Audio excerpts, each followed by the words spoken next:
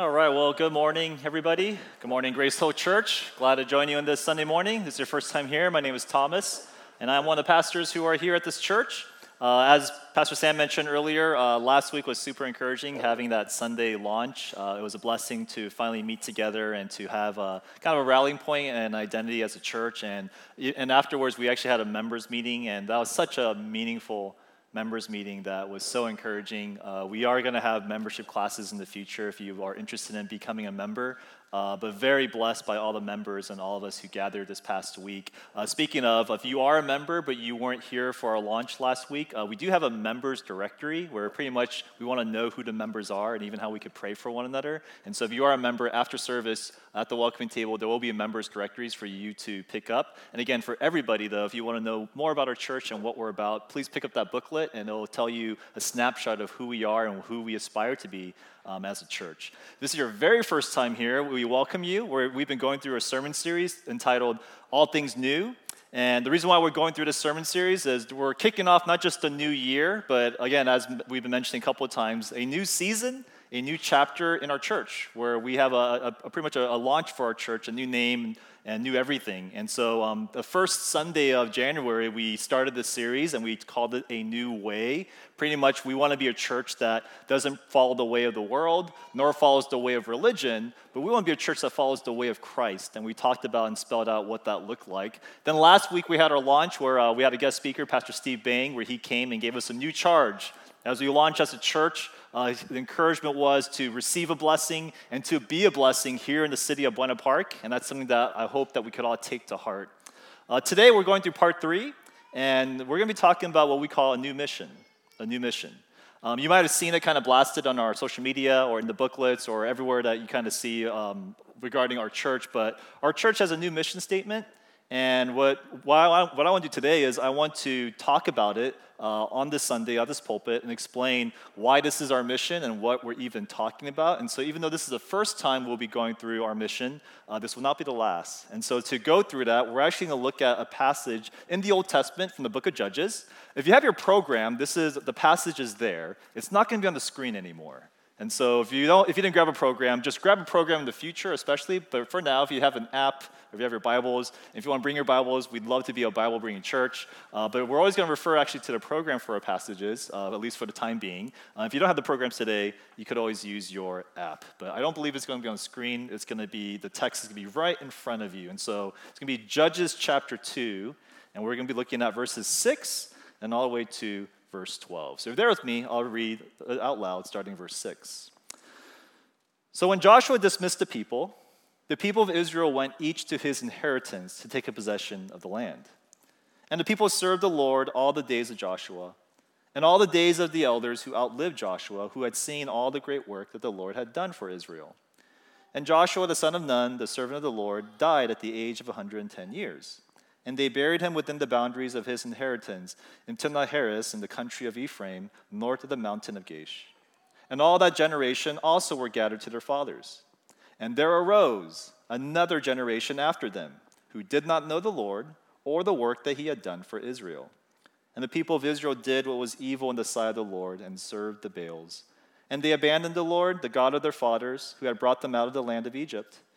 And they went after other gods from among the gods of the peoples who were around them, and they bowed to them, and they provoked the Lord to anger. This is the reading of God's word. A few weeks back, I mentioned to our church that I was planning to take my son to his very first Laker game. And that time has passed, and we went to the Laker game, and it was awesome. Super encouraging, super fun. I always dreamed of bonding with my son, watching a live basketball game. But I realized when we were actually preparing for the day to go to the Laker game, he had never experienced LA culture.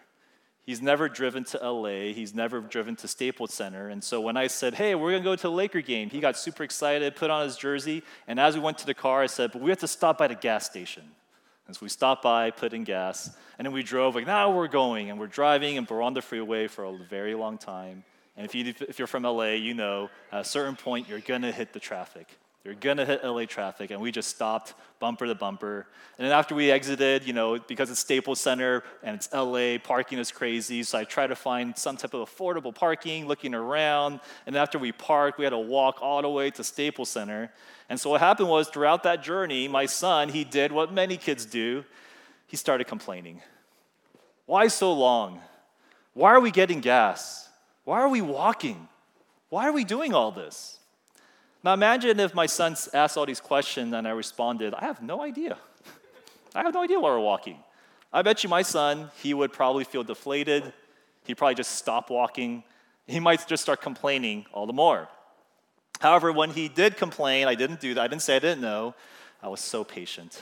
I was so loving towards my son. Every time he asked me, I was like, son, this is why we're going and walking. We're going to watch the Lakers. We're watching the Lakers. We're going to see LeBron James. This is what we're doing. That's the purpose. And every time I told my son that we're going to watch the Lakers, reminding him, it didn't change the situation. We had to keep walking. We had to keep driving. But it gave him motivation to keep going. It gave purpose to our walking, purpose to our driving, purpose to everything that we're doing. And that's really important. When you're involved in something or you're doing something or you're being told to do something, you're being charged to do something, you need a purpose. You need something to kind of get you going, to know why you're doing it. In other words, a lot of corporations, a lot of entities, a lot of people, you need a mission. It's the mission. It provides meaning and direction for everybody who's a part of it. And every corporation, they have a mission, In-N-Out, the best hamburgers in town. Their mission and purpose, it's not just to make burgers, but their mission statement is they want to make the freshest, highest quality burgers, which explains why they go through so much trouble to get fresh ingredients, because that's their mission. That's their purpose. They'll pay the cost to do that. Chick-fil-A. Chick-fil-A's mission is not just to make great chicken sandwiches, but they want to win customers. That's their goal, which now explains why the workers always say, my pleasure, because that's part of winning the customers. In a similar way, the church needs to remember that it has a mission. It has a purpose. Otherwise, you're going to be kind of tired moving forward. Why are we doing what we're doing? Why are we gathering here on Sundays?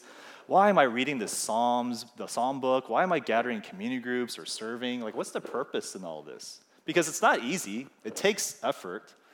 But what helps give those practices meaning is the purpose, the mission of what you're doing. So the mission of God's church, what is it? Generally speaking, every church should have the same mission. Generally speaking, because we don't make up the mission, the founder of the church makes up the mission, Jesus Christ makes up the mission, and the way that I like to say what the mission of the church is, it's threefold. It's threefold. If you only pick one of them, I feel like it kind of deforms what the church is supposed to do. Well, one of them, the most familiar one comes from Matthew 28, which is the Great Commission. The Great Commission. Make disciples. But the second part of it is not just the Great Commission, make disciples, but also the Great Command. Love your neighbors. Love your neighbors. And then lastly, the third part is the great requirement. Seek justice, love mercy. This is the mission of the church. Make disciples, love your neighbors, seek justice, love mercy. That's what the church is called to do. And if I were to look at those three different points and to summarize, well, what does that even mean? How do we summarize what the church is supposed to do? Every local church, what they should generally do is, I'd say in this one statement, raise followers of Christ. To raise followers of Christ, to make disciples, however you want to word it, but that's the general thing that every church is supposed to do. You're not to be a political party, you're not just to be a social club, but to make people like Jesus, to learn what it means to follow Jesus. Now that's every church, generally speaking, and no other pastor I think would disagree with that. But here at Buena Park, at Grace Hill Church, what is our mission? What are we supposed to do in this particular place, at this particular time, for this particular people? And that's where it shaped things a little bit. And where the proposal of what we want to do here, what is the purpose of everything that we're doing that doesn't stray too far from this is a couple of key words. To raise passionate followers of Christ in all of life. So we don't want to just raise followers of Christ, but we want to raise passionate followers for all of life. Now, what does this all mean? And that's what I hope to do today. I hope to explain why this is our mission, why we want to raise passionate followers of Christ here. Secondly, how do we do our mission? How do we raise passionate followers of Christ? And then lastly, where do we practice our mission? Where do we practice being passionate followers of Christ? And so again, this is your first time here. It's a great Sunday because this is what our church is about. This is what our church aims to do. And if you're a member and you've seen this statement, let me flesh it out for us to let us know this is what the goal is for our church. So first, why this mission? Why raise passionate followers of Christ? So Judges chapter 2, to the passage we just read. A strange passage to talk about a mission statement, right? A strange passage. But I feel like this passage, it helps explain the urgency and the desire for this mission for our church. A little bit of context. In the book of Judges, you have a group of Israelites who are gathered together in the Promised Land.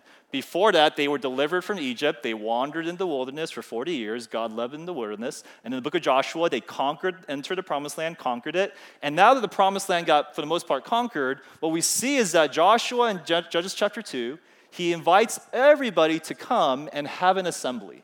Let's gather together. Let's renew our covenant with God now that we're in the Promised Land. And what you see in this assembly is 3 different generations of people gathered together. Kind of like here right now. We're all here together, but we're not all the same age. There are different generations here. You have a couple of Gen Xers who are here. You have a large group of millennials here. And you have a big group of Gen Z here, right? We're all here together. And what happens is amongst these 3 generations in Israel, you see it separately. There's a generation of Joshua, the generation of the elders, and there's something called the new generation. Now, first, what happens is, in this context, it describes each generation. And in verses 6 to 7, we see the first one. It says, and if you look in your program or in your app, when Joshua dismissed the people of Israel went each to his inheritance to take possession of the land, and the people served the Lord all the days of Joshua. Now, this is the first generation, the Joshua generation. And they are described as a people who served all the days of Joshua. When you see this description that seems subtle, but I actually think it's really important, how would you describe this generation? How would you describe what this generation is like? If it were up to me, what I would say is, you know what this generation is, Joshua's generation? This is a passionate generation. This is a generation filled with passion. And again, the reason why is that description in the verse. They served the Lord all the days of Joshua. All the days. That's passion. Now, for a lot of us here, you go, huh?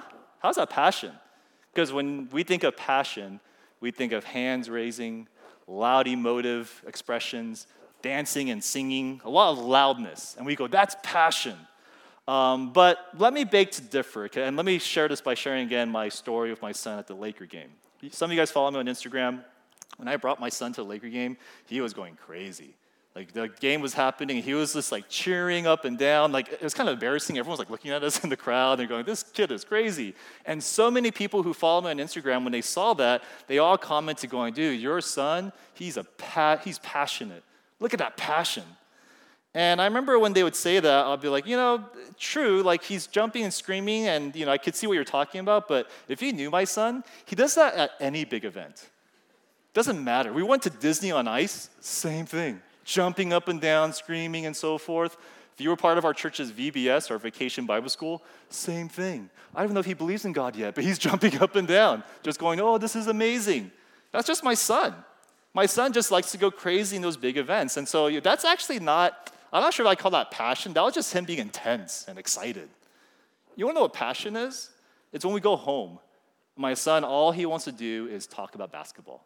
Literally all day, he just tells me about stuff that I've heard every day about LeBron James and things that we already talked about.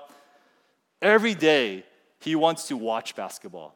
He always wants to watch clips of the Lakers, highlights of LeBron James. And every day, if you come over, I guarantee he's going to want to play basketball with you. He's going to challenge you one-on-one, and he's going to make him win. Because he has like this basket to move out of the way. He always has to shoot it. And he goes, move out of the way. And he shoots it. You're going to lose because he rigs the game. But no matter what, he just wants to play. Ball is life. Ball is life for this kid. When I see that, I'm like, that's passion. That's passion. Because imagine if he went to the Laker game and that was the only time he got excited and he never thought about basketball again. That's just a fad. That's just a moment. But passion is this deep thing that deep enthusiasm that keeps you going, that's there all the time, even if nobody else sees it. How do you know when you're passionate about something like that? You just see it in their whole life. Like they're just involved in that thing they're passionate about. Some of you in this room, through COVID, because you were stuck at home, you had to pick up hobbies and you started playing golf. And you like golf. But there's some of y'all, you are passionate about golf. And I know you are. You know why? I know why you pick your places to travel for vacation. It's based on golf. What has good courses out there? Oh, Palm Springs? Oh, let's go to Palm Springs, hon. Great for the kids and for golf. Some of you dress like golfers now on your free time, like you just kind of know the gear. Some of you, your budgeting is all about golfing now. Why? You don't just like golf. Passionate about golf. Some of you, you don't just like fantasy football. You're passionate about fantasy football. You're on your phone right now checking your players to see their stats because you're just thinking about it all the time. Some of you, you know all the players and their research and who to pick up and who to drop because you're researching it all the time.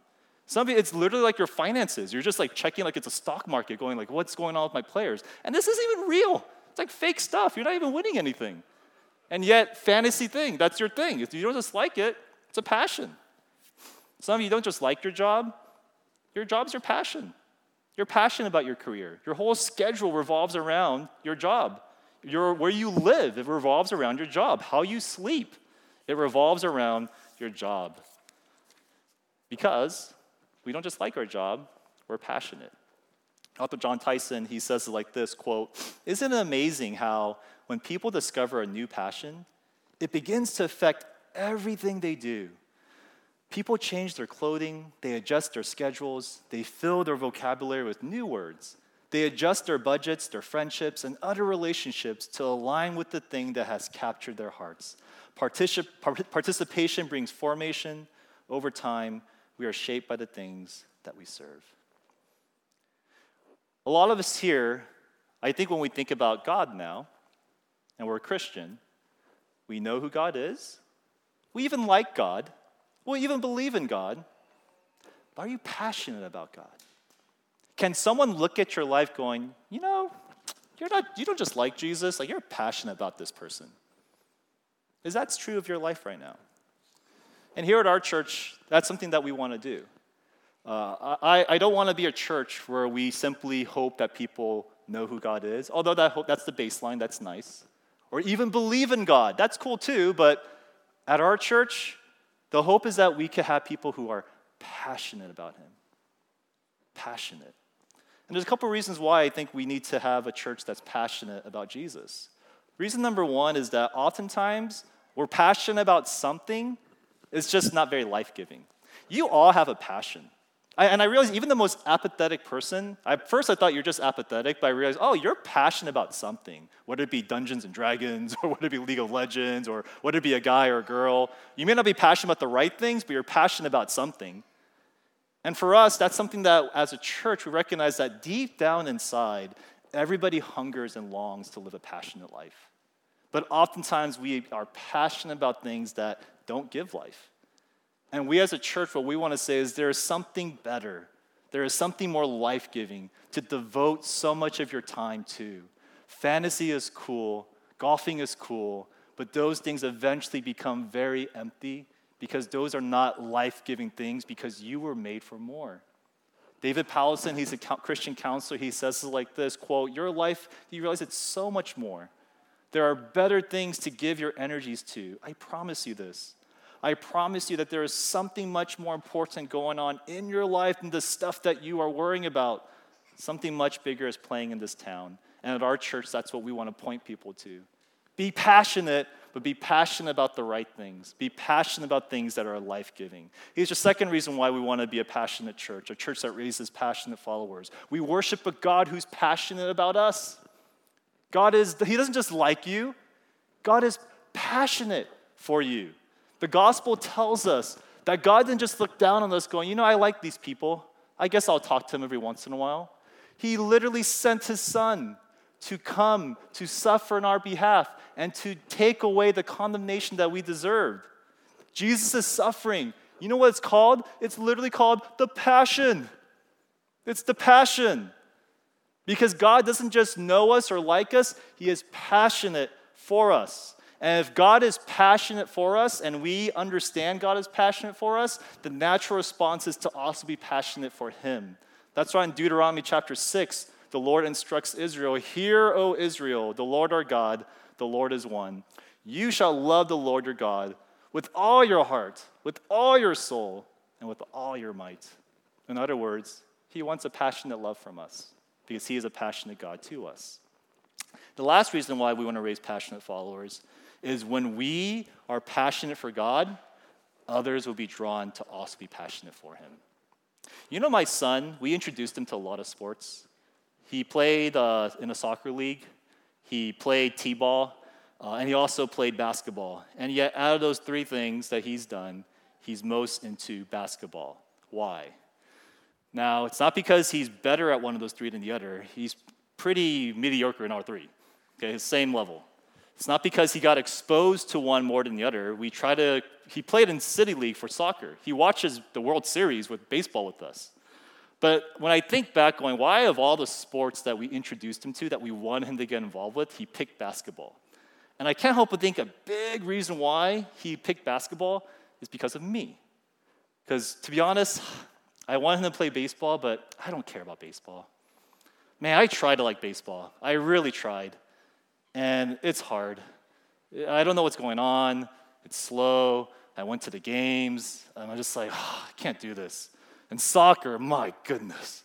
Soccer, I tried, and all the people from like Asia tell me, it's soccer, and I'm just like, okay, and we signed up to the soccer league. Man, I watched, even my son playing soccer, I'm just like, I want to go on my phone. It's so boring. It's so slow. And if you ask any questions about baseball or the players or the games, I'm like, I don't know. Like, ask your mom. I have no idea how this game works.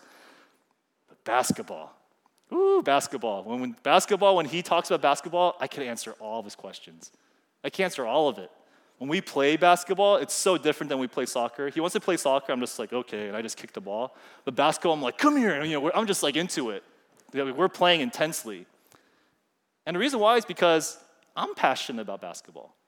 I don't just like basketball, I'm passionate about basketball. Soccer and baseball, it's okay, but basketball, it just comes out. And I didn't mean for it to come out, it just happened to come out.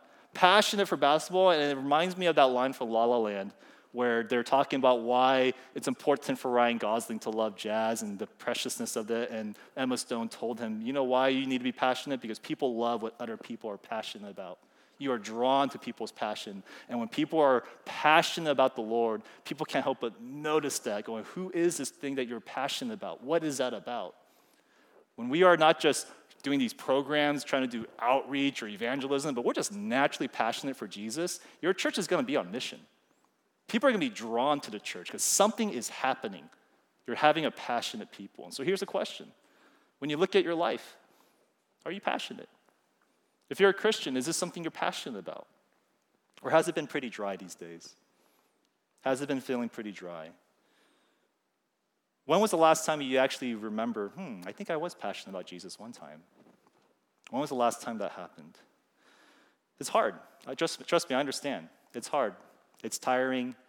It sounds a little bit overwhelming at times to even think about that. And that leads to the next point, which is, how do we raise passionate followers of Christ? You know what's interesting is we so far talked about one of the three generations, right? You have Joshua's generation, passionate for God because they're serving the Lord the whole time. But then you have two other generations, the generation of the elders and the generation of the new generation. And look what it says about these guys in verses 7 and 10. Again, look at the text. The people served the Lord, starting in verse 7, the people served the Lord all the days of Joshua and all the days of the elders who outlived Joshua, who had seen all the great work the Lord had done for Israel. And then skip to verse 10. And there arose another generation after them who did not know the Lord or the work that he had done for Israel.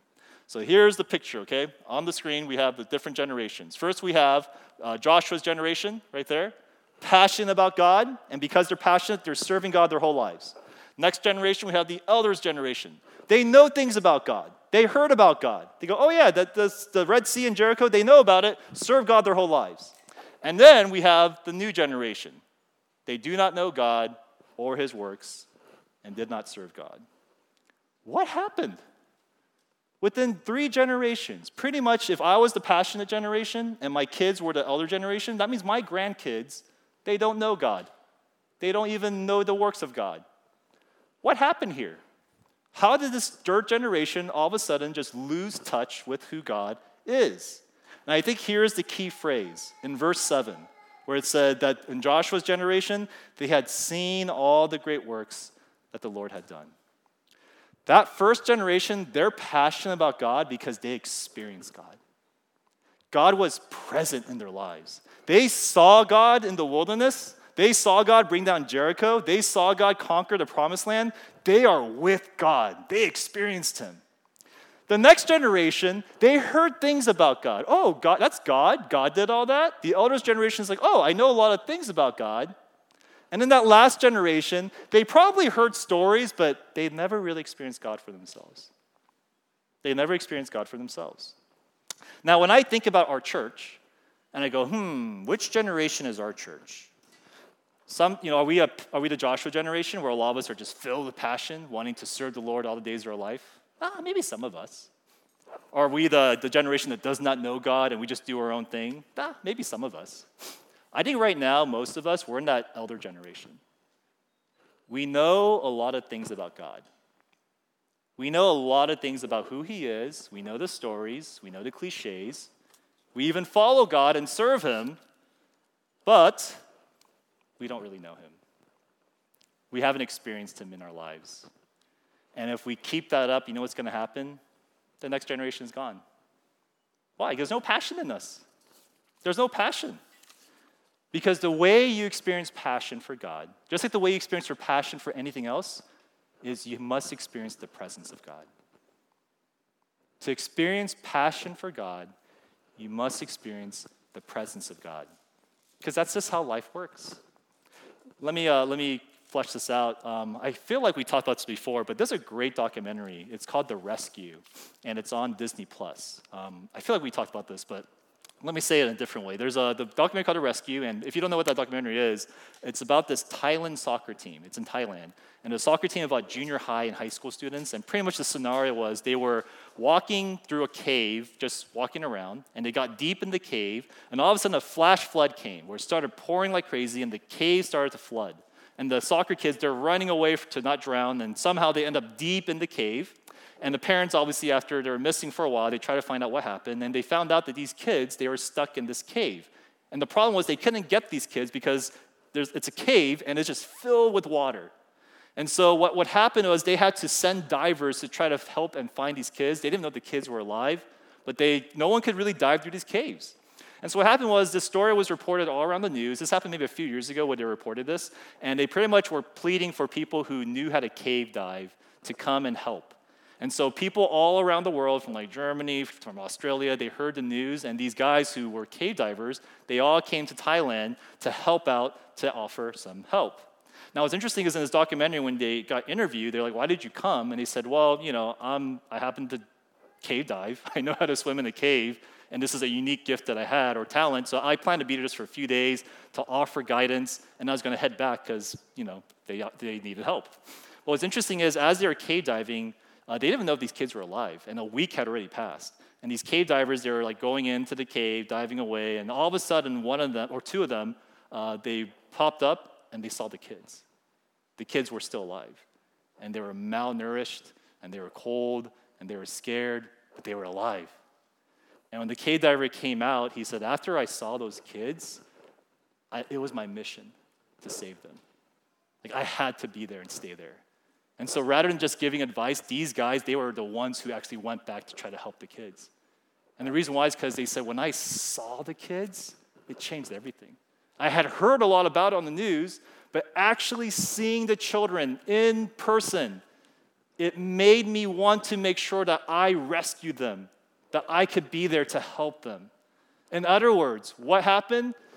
Presence led to passion. By being in the presence and seeing the kids and being with them, it grew a passion for them to drive near and to make sure that these kids were okay.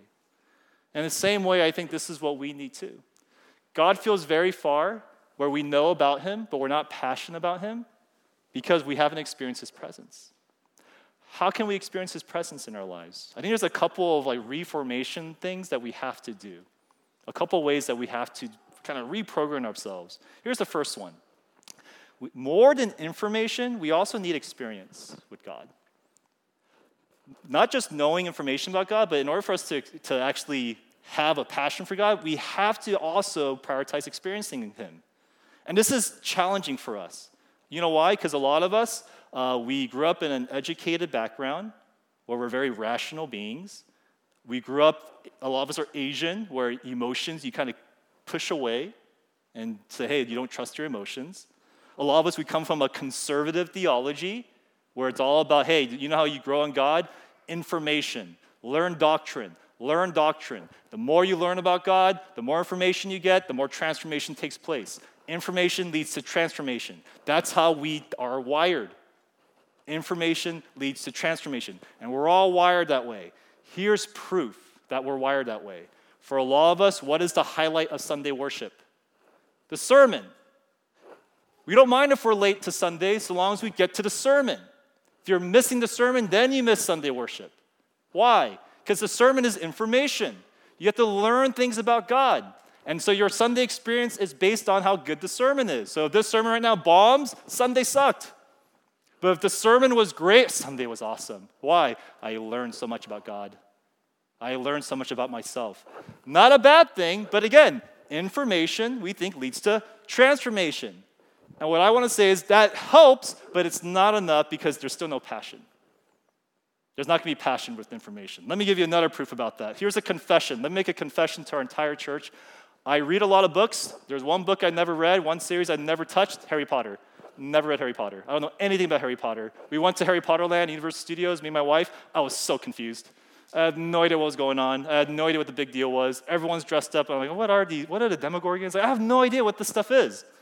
I'm not even sure I'm saying it right. But then, so that's my situation. Never read Harry Potter. Have no desire to read Harry Potter. But imagine you're a Harry Potter fan. And you're like, you got to read Harry Potter. Like, after the service, you're like, you got to read this. Like, read the book, watch the movie, do something. You got to read it because it's so good. Imagine if I said, okay, fine. Next week I come back and I go, hey, I read Harry Potter. And they're like, are you serious? All of them? I'm like, all of them. In a week? How's that possible? I went on Wikipedia. And I read all the summaries of Harry Potter. You know, that book's not bad. Not bad. I actually like that book. What about the movies? Movies, read that on Wikipedia too.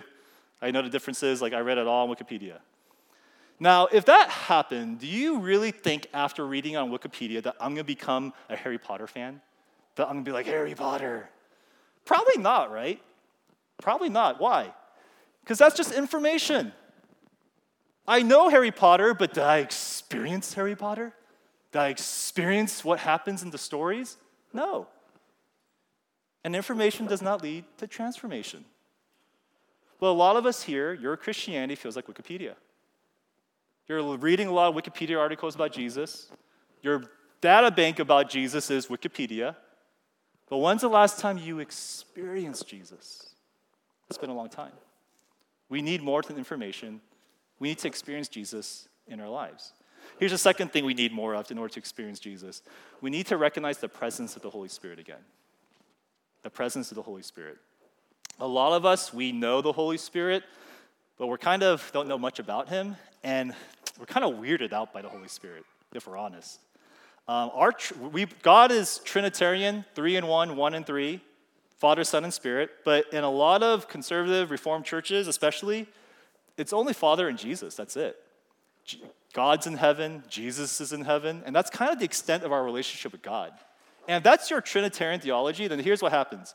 Jesus, he died for me in the past, so because he died on the cross, so he loved me, so okay, that's good. And then he rose again, and now he's waiting for me in heaven. Past, future, that's my extent of knowing Jesus. But in the present, nothing. There's nothing, just Wikipedia. That's it. But what happened was, if we remember, when Jesus ascended, he didn't just go, hey, peace out, I'll see you after you die. But he said, someone's coming. The Helper is coming. The Holy Spirit is going to come down, and I am with you always to the end of the age. The Holy Spirit is supposed to be here, that we experience his presence. And yet for a lot of us, the Holy Spirit, we forgot that he even existed. He is the middle child of the Trinity that we don't even recognize. Because again, we're kind of weirded out by the Spirit. Oh, spiritual gifts, tongues, that's the only time we talk about him. Or even to acknowledge the Spirit's presence. It just sounds kind of kooky to us. And what's sad about that, according to A.W. Tozer, he says like this, quote, if the Holy Spirit was withdrawn from the church today, 95% of what we do would go on and no one would know the difference. But if the Holy Spirit had been withdrawn from the New Testament church, 95% of what they did would stop and everybody would know the difference. This is what's missing for a lot of us. We know Jesus, but he's in heaven. We know the Father, but he's in heaven. We forgot that the Spirit. And he's where? He's here. He's present with you. He dwells inside the temple, which is his church, the people. If we want to experience the presence of God, we need to remember the Spirit of God again in our lives. And lastly, the last thing we need is, if we want to experience the presence of God, we need to prioritize consistency over intensity. Consistency over intensity. When I'm talking to you guys about let's be passionate, all the younger folks are like, yeah. But if you're a parent, you're like, oh, it sounds tiring. It sounds really tiring. Because when we think of passion and experiencing God's presence, very intense. We think of these intense things like retreats and mission trips and, oh, that's when I experience God's presence. And all the other stuff is just learning information. In other words, like I talked about before, it's all about hype, these hyped up moments that are filled with these intense energy that we're just too tired for. And nothing's wrong with those moments. Nothing's wrong with that. But if that's all you lean upon to experience God, you don't really know how God works. You've never been really trained to experience how God is really like. Relationships, they always start intense. Think about a girl you like or a guy you like. You take them to the craziest restaurants. I took my wife to like the craziest, most expensive restaurants the first few months. It stopped pretty shortly. It stopped a little bit afterwards.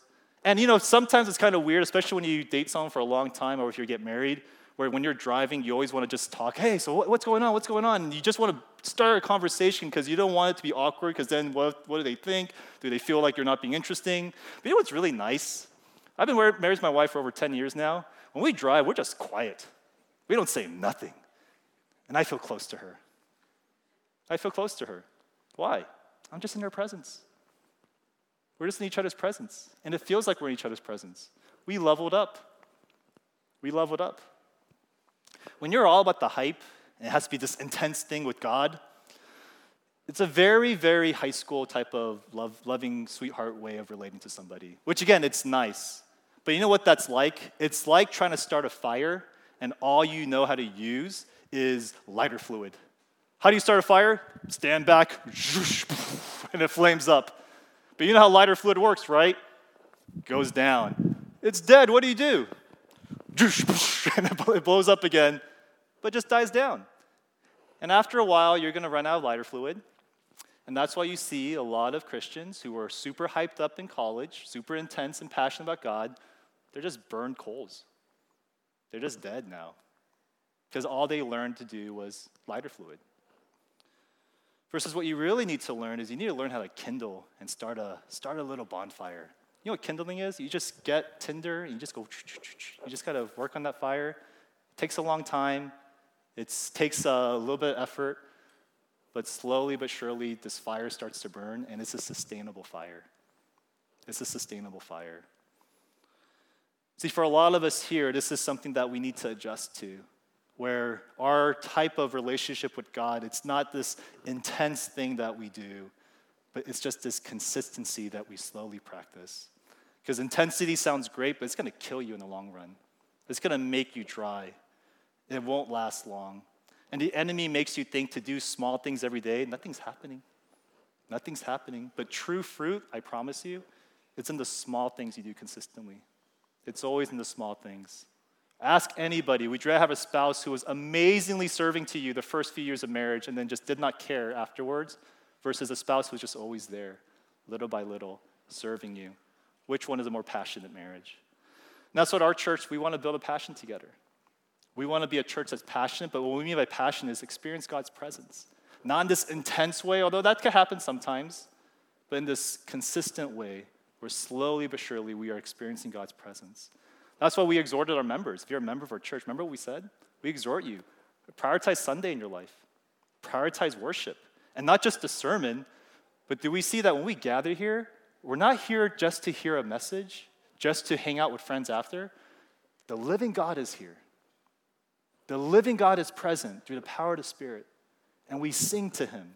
We pray to him. We experience him together in a unique way. That's what Sunday is about. I know it's awkward sometimes after worship. Who do I talk to? That matters, but that's so secondary. Who are you meeting here on Sundays? Do we really believe God is not meant just to be information spilled upon us, but he's here with us through the Spirit? That's why God's word, one thing that we want to exhort our people is not just to read it, but if you ever look at our booklet, it's experience God. Daily experience. Don't just read, but fellowship with him as you're reading through the Psalms. And that's why even for prayer, one thing that we added for all of us who are here in the beginning of worship, one thing we said is, hey, before we pray, let's just be silent. Let's be silent for a moment because we're used to this activity of us talking all the time, but let's be still and remember God is here. God is here. Have you ever prayed that way in a while? Where like, God is just here, and I'm recognizing that. And I showed this picture in our members meeting, but when this happens, I just imagine this on a boat. We're on a boat, and we want to get somewhere as a church, and we're saying, hey, you know how we get somewhere? Practice these things. Worship, word, prayer. Everyone just doing that. And you know what's going to happen? It's going to seem like, it's like my son. Where are we going? How long is this taking? But just keep going, little by little, consistently, every single day. You know what's going to happen? It's going to lead to this, passion. One day we're going to find ourselves going, woo, I feel God. I feel God here. And it could be for a lot of us, we haven't felt God in a long time because we haven't done this in a long time. We haven't connected with him in a long time.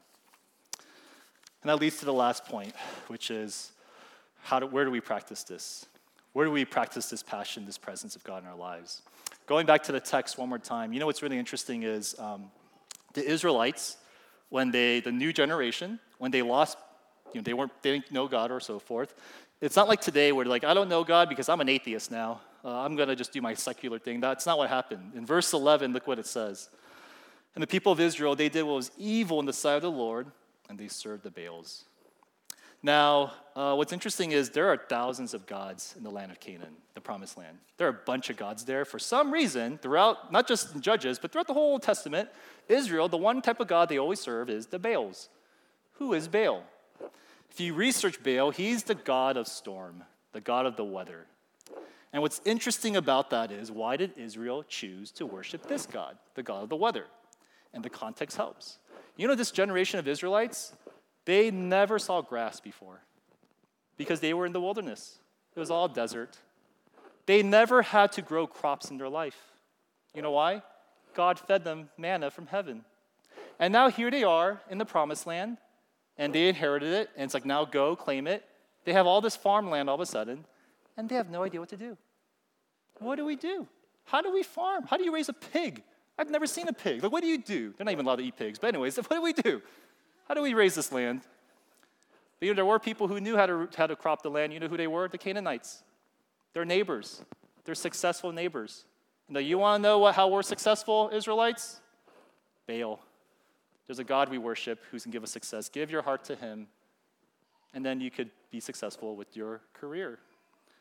In other words, this generation of Israelites, they knew God was in Egypt. They knew God was in the wilderness. They knew God was at Jericho. But when it came to the promised land, this new land that they're in, they did not think God was relevant. God was not relevant. He's not going to help me here. I have to cling to something else. I think for a lot of us, that's how we treat God. God's here on Sundays. He might even be there in my mornings. But throughout the day, he's gone. He has no relevance. In my marriage, he's not there. With my coworkers, he's not there. With my finances, he's not there. God's not relevant to us. We're trusting the Baals. We're trusting in Baals. And I'm telling you, if that's the way your Christianity operates, you will never be passionate for Jesus. Because he's only present in a part of your life where true intimacy, true passion has to be all of your life. I have different categories of friends in my life. There's some friends in my life where they just know me as Tom. I'm a pastor, and we talk about pastor stuff or church stuff. I call them acquaintances, and it's cool. Like, I have a bunch of acquaintances, and that's all they know a small sliver of my life. And I have other people in my life where they don't just know me as Tom, the pastor, but they know me as, I'm married, I have kids, they know my hobbies, they know what I like, they know how to have fun. Those types of people, not acquaintances, my friends. They're my friends. They're people I just want to hang out with. And then there's a special group of people in my life where they know all that, but they also know not just what I like, but what I don't like. They know not just what brings me happiness, but my burdens, my sorrows, my sadness. That special group of people, those are like my companions for life. Those are like my brothers. Those are my sisters. I kill for them. Like I will fight to the death for them. I will defend their reputation because they're all over my life. Just inviting them into that made me love them more, the fact that they still love me. And this is how we need Christ in our lives. If Jesus is just a small percentage of your life, you will never grow a passion for him. If his presence is only here for a small sliver, you will never care for him. He's just a distant acquaintance. But you need Jesus to replace the Baals, where he is there everywhere in your life, turning to him, trusting with him. That leads to intimacy. That leads to presence. And that grows into passion. And so as we close, let me actually give a final exhortation. This is especially relevant to our members, but we're beginning our church, and this is our mission. We want to raise passionate followers of Jesus for all of life. And we invite you to join this mission. We invite you that this is where our church is. It's not just a social club, although we want to hang out. We're going to have a park day. That's awesome. We want people to be passionate about Jesus. And if I could give an exhortation to different groups of people here, first to our college students, you're everywhere somewhere. I think you're mainly here. I know for a lot of you, you feel like you could only experience God in these hype moments right now. That's kind of what college is. And that's why I think our spiritual lives, it's often up and down in college. It's very up and down. The exhortation for our collegians during this season as you join us on mission, don't confuse passion with intensity. Don't confuse those two things. Intensity is great, but that's more personality. That's my son's just always intense. He's just an intense kid. But passion, it comes with consistency. It comes with the small things. And the invitation is don't depend on the loudest events to strengthen your faith. Do the small, constant practices to follow Jesus. It's not exciting. It's not Instagram worthy, but it leads to true, deep change. To our young adults who are here, those of us who are busy with career, busy chasing after loved ones, busy thinking about finances, many of you are products of your hyped up college days. The last time you felt, when I was passionate about Jesus was in college, back in KCM, back in CCM, back in AACF, when I was the president. I remember I was passionate back then, and it's been a long time since that happened. I've been trying to recapture those days. I try to serve on those staff, the parachurch staffs and so forth. Just nothing really did it for me. So I'm just kind of a burnt coal. The exhortation to you is I think God is really trying to teach you a new, mature way of how to relate to him. He's trying to teach you that it's okay to be quiet in the car with him. In fact, you're leveling up when that happens. So don't get out of the car. Stay with him. Stay with him. You've been using lighter fluid your whole life to experience Jesus, but he wants to teach you how to build a bonfire. And so the invitation is join us in this new rhythm as we practice this together. Join us a new way of relating to Jesus. And again, it's slower, but it's a lot longer lasting. And lastly, to our older folks, people like me, people who are the late millennials, Gen Xers, or even the boomers, all of us who are here, we're in this weird place, I think. When I talk to older people in our church, it's a weird place because we are the oldest people in this church, but we don't feel old. Like at weddings, we think we could dance. Like we can still dance. Like that's kind of like this weird tension that's there. And what happens is it's kind of awkward when you're in that weird zone because you feel too old to grow. All this passion stuff, yeah, that's for the college kids, but not for me. I'm too old for that stuff. But you're too young to feel responsible for people's passion. You feel like, I'm not a mentor? No. Oh, my responsibility? I'm not that old. And it's like in this weird, awkward thing that takes place. And here's my exhortation for all of us who are older. Again, I know we're tired. I know we're busy. And I know we don't feel old. But embrace your role. Embrace your role in this community. We go as far as you go.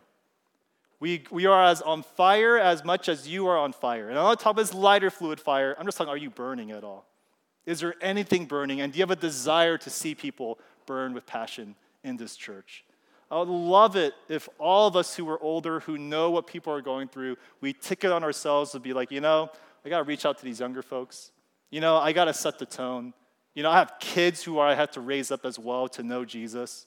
Because you saw what happens in the generations. If you're not passionate for Jesus, it's done. There's a generation that's going to just know Jesus, and another generation, they're gone. And so for us, do we want to see a passionate generation here? If we do, it begins with us. Are we passionate? Are we growing a passion? Let's take steps together. It's a long journey, but let's take it a little bit at a time, and let's do it together and see what God does. And so can I actually invite us to take a moment to pray? Wherever you're at, if you're a collegian, a young adult, married, parent, whatever generation you resonate with, you're Joshua's generation, you're the elder generation, you're the new generation, whatever it might be, what's something that you feel that you need to do? Or what's something that you feel convicted that needs to change? Or even which one do you identify with and you just don't know what to do? As the praise team comes up, I just want us to take a moment to reflect, to have an honest moment with the Lord. Because I think God is really calling us to mission. He's calling our church to mission. He's calling us to mission in different ways depending on where we're at. And he's asking us just to take a step towards that mission. And so if I could just invite us to just have an honest moment with God where our heart is at, what we feel we need to do, and even for us to do it. And to see what God does in this church. And so can we really pray? Pray for ourselves, pray for our church, and then afterwards I'll close this in prayer. So let's take a moment in prayer, and then we'll close all together. So let's pray.